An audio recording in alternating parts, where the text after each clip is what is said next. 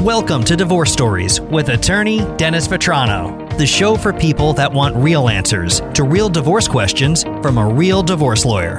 And now, here's your host, attorney Dennis Vetrano. Hey everybody, welcome back to Divorce Stories. We're at episode number 20, and I'm your host, divorce attorney Dennis Vetrano. Listen, if you have any questions you'd like to hear us answer on the podcast, do not hesitate to send them to divorcestoriespodcast@gmail.com. So we get it all the time. We want prenup. Or do we?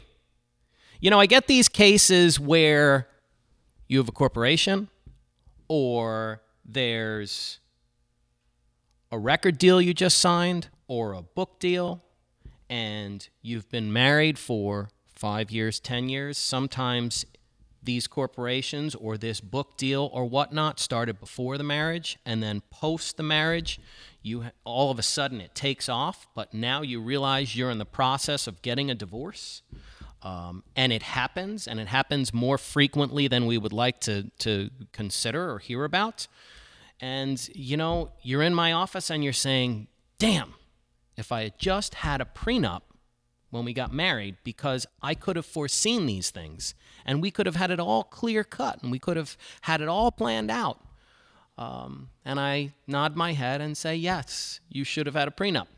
Now, the next question is, when people come into my office, they're like, but what is a prenup? Well, let me explain to you what a prenup is. A prenup is nearly identical to the following things: a postnup, a separation agreement, or a stipulation or agreement to resolve your divorce case. All four need to meet the very specific standards under the domestic relations law in New York State. All four provide for as many issues as you can possibly resolve in the context of your divorce case. So divorce agreements clearly resolve every issue. Separation agreements are supposed to resolve every issue. Postnups and prenups generally can resolve most things, not necessarily all. So prenup means prior to the marriage, so you reach an agreement on as many issues as you can that would come up in the event of a divorce prior to the marriage. A postnup is basically the identical document, but that takes place and is executed post your divorce. So you got married in 1970, and in 1975, you see all these different things taking off that could be really complex to try to sort out in the event of a divorce, and you're having some marital troubles, but you're working through counseling just to see how it goes, and you say, hey, now's the time to really make it clear that if this marriage does fail, what will happen, so that we don't have to duke it out in court and pay our lawyers umpteen gazillion dollars to fight back and forth over it. Separation agreement is, you know you want to get divorced, and it's time to resolve your divorce case and every issue in it: custody, child support, division of assets, all of those things. But you're not quite ready to finalize the divorce yet. So you do a separation agreement, which provides for every single issue in the context of your divorce case, and that's drafted, negotiated, agreed upon, signed, notarized, and filed at the county clerk's office. And the funny thing about a separation agreement is, a separation agreement turns out to be a ground for divorce. One of the most basic aspects of a divorce is, do you have a basis to dissolve the marital relationship? See, New York State used to be a fault state, which meant you'd have to prove grounds. And during that time frame, most people would go for the separation agreement and then do a divorce at the end, because you don't really need to allege or prove any fault to get the divorce. Now we have no fault divorce in New York State, so not really relevant. However, it does provide you a ground for divorce. So you do your separation agreement, live separate and apart pursuant to the separation agreement, generally in compliance with that agreement for at least a year, and then you basically turn that, forgive the expression, but you turn that document into the basis for your divorce judgment, and then you do a divorce.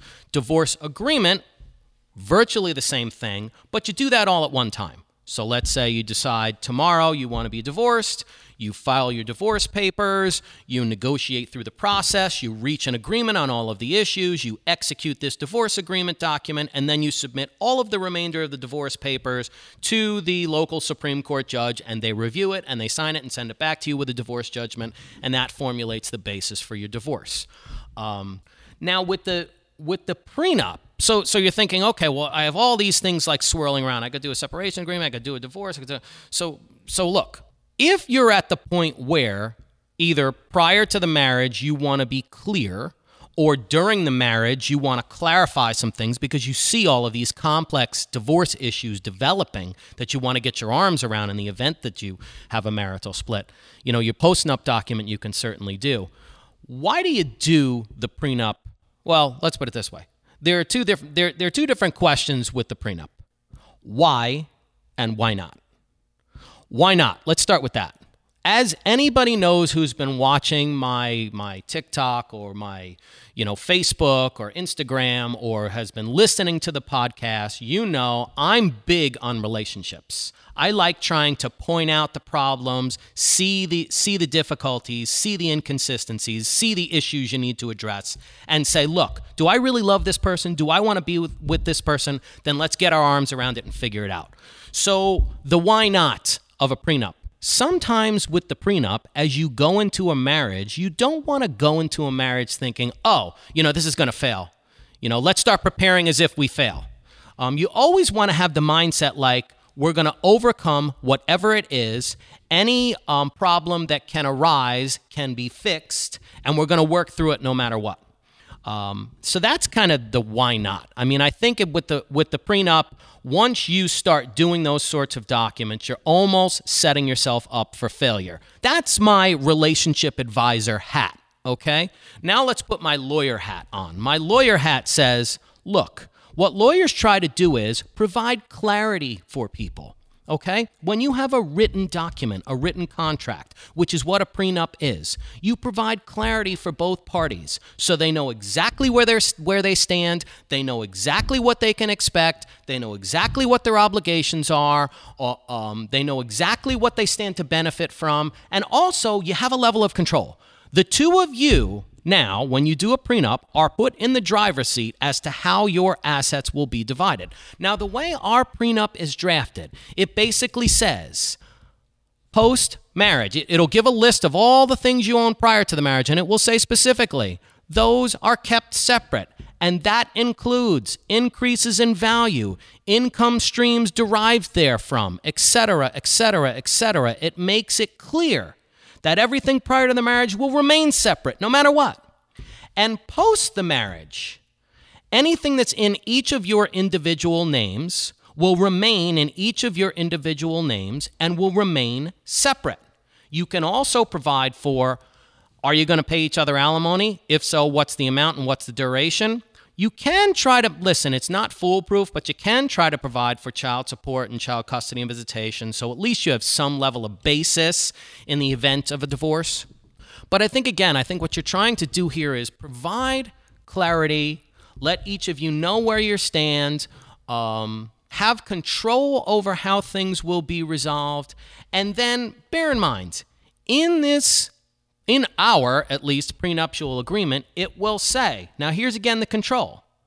If you want something to be joint, something that you will split in the event of a divorce, something that you will share in the event of a divorce, you say it.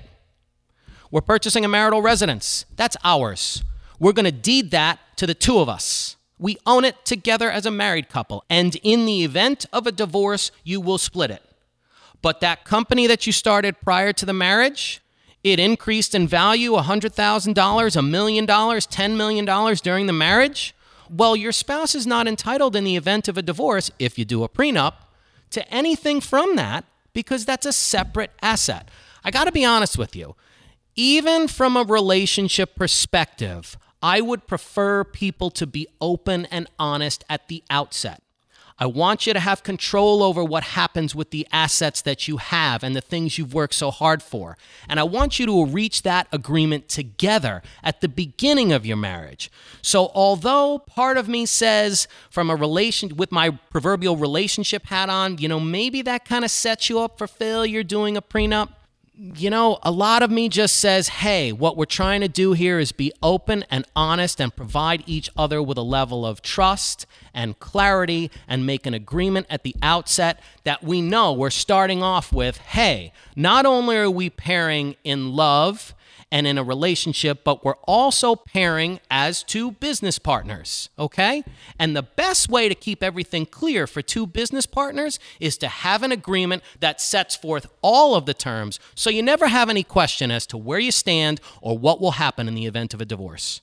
So again, as you can tell, I'm pretty high on the prenups. I'm pretty pro prenup. We seem to be doing more and more of them, and our particular prenup, I think, is crafted very well.